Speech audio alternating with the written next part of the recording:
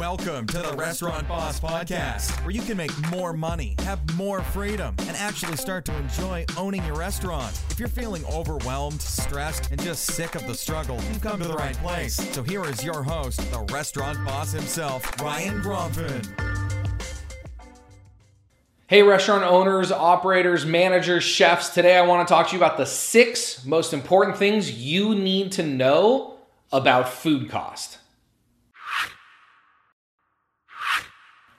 Hey everybody, Ryan Gromfin here, author, speaker, chef, restaurateur, and founder of therestaurantboss.com as well as clickbacon.com. And before I talk to you about the 6 most important things you need to know about food cost, will you go ahead and subscribe to this channel? Be sure to leave a comment and click on that bell so you can get updates, but subscribe to this channel so I can keep sending you more of this amazing free content to help you make more money in your restaurant.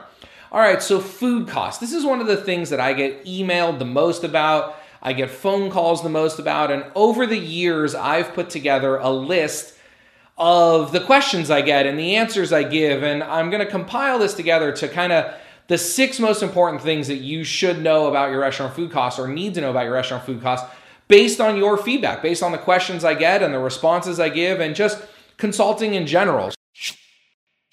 So the first is the difference between item costing and period costing. So number 1 is item costing. It's a very simple formula. All it is the cost to produce the item divided by the selling price. That'll give you a decimal point. It'll give you like 0.2 or 0.25. Just go ahead and multiply that by 100 to get your percentage. But this is for item costing. Again, it's the cost divided by the selling price. Now, I get a lot of questions about people who are like, where's the best food cost calculator? Do you have Excel spreadsheets for this? How can I figure out the cost of my menu items? Honestly, here's the answer I give. Just do it on a scratch piece of paper. It's not that complex. This part is fairly simple. I mean, it is complex. It's complicated. I know that. But don't let the reason why you don't know the item cost of a menu item, the percentage of a menu item, be because you couldn't find the right calculator or a complex spreadsheet or you're waiting on some software. Just go to your invoices, figure out what it costs to put that item together, divide it by what you're going to sell it for, and that'll give you the item cost in a percentage. It's that simple. Please don't overcomplicate it because it gets more complex as we go. The second thing is knowing the difference between item costing and period costing. So period cost of goods sold would be for like a week, a month, a year, a quarter, right?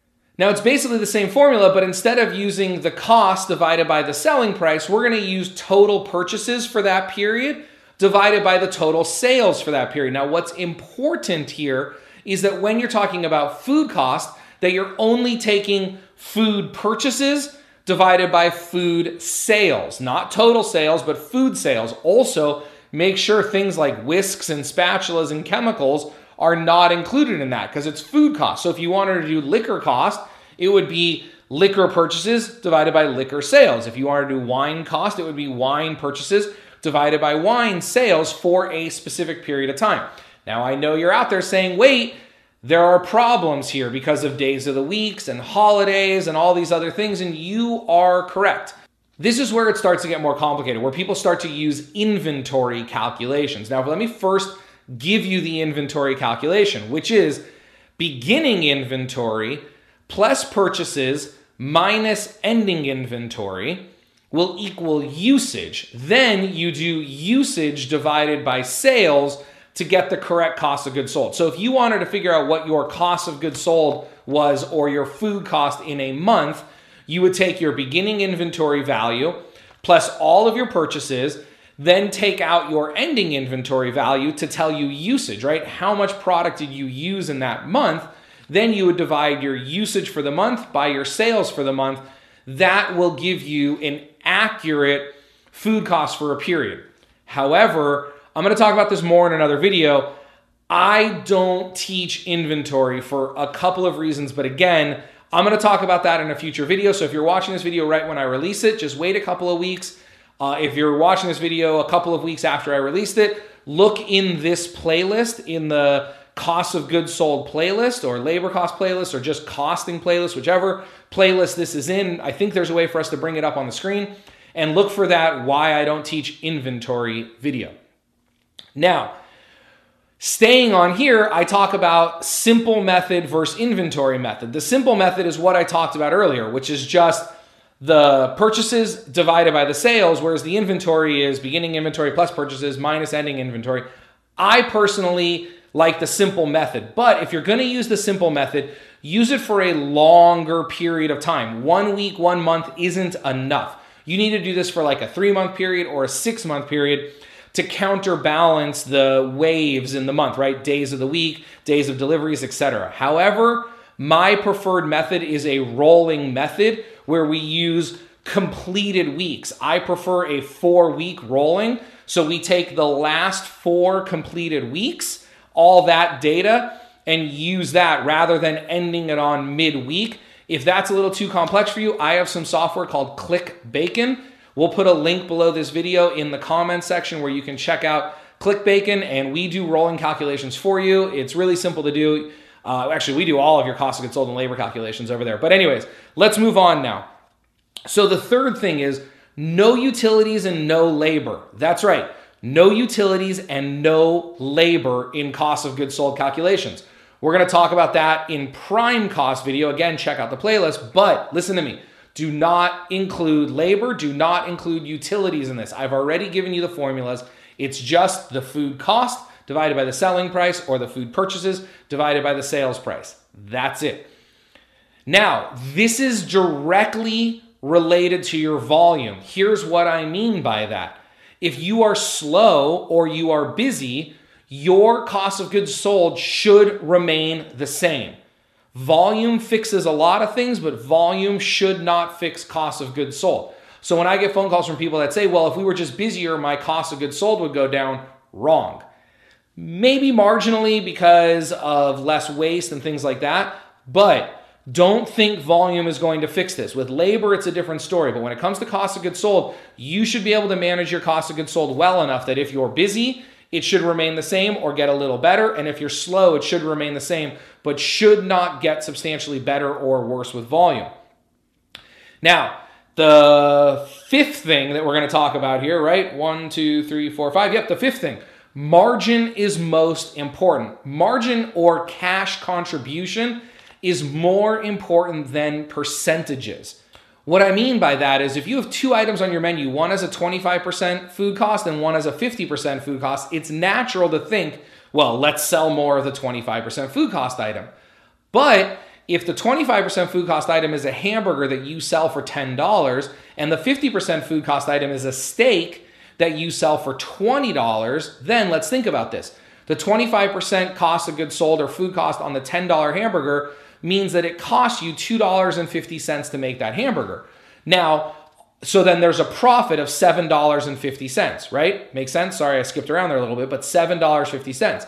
If we go to that steak, the $20 steak with a 50% food cost, it costs you $10 to produce that steak. You have a $10 profit on that item. So don't make all of your decisions based on cost of goods sold only. Don't make all of your decisions based on cost of goods sold only. Consider margin or cash contribution as well. Okay, now the last thing, the 6th most important thing that you need to know about food costs is I don't know what your food cost should be. I can't sit here and tell you as an expert of the industry, consulting for over 10 years, operating restaurants and working with literally hundreds of clients from all over the world. I cannot tell you what your food cost should be, and anyone that does tell you is wrong. I don't know. Sure, there are industry averages. We've all heard, somewhere between 25 and 33%. Great. But I have clients with 50% food costs who are making a ton of money. I have clients with 21, 22% food costs who are not making money. So I don't know what your food cost should be. What I do know is your goal is to maintain it or make it better. That's it. So first thing is calculate it. Figure out what your food cost is for a period of time, for either a rolling calculation or a long period of time.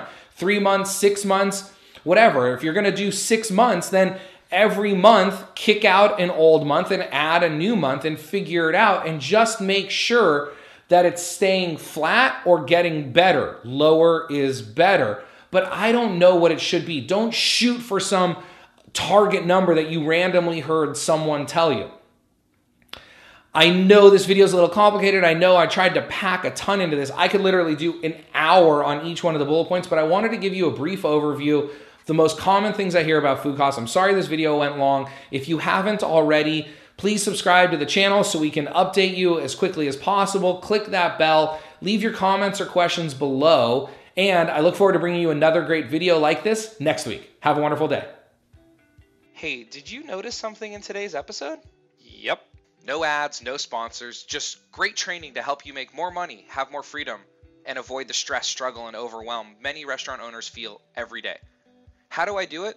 How is it that you listen to all those other podcasts that have minutes and minutes worth of lame ads for underwear or other websites they're promoting?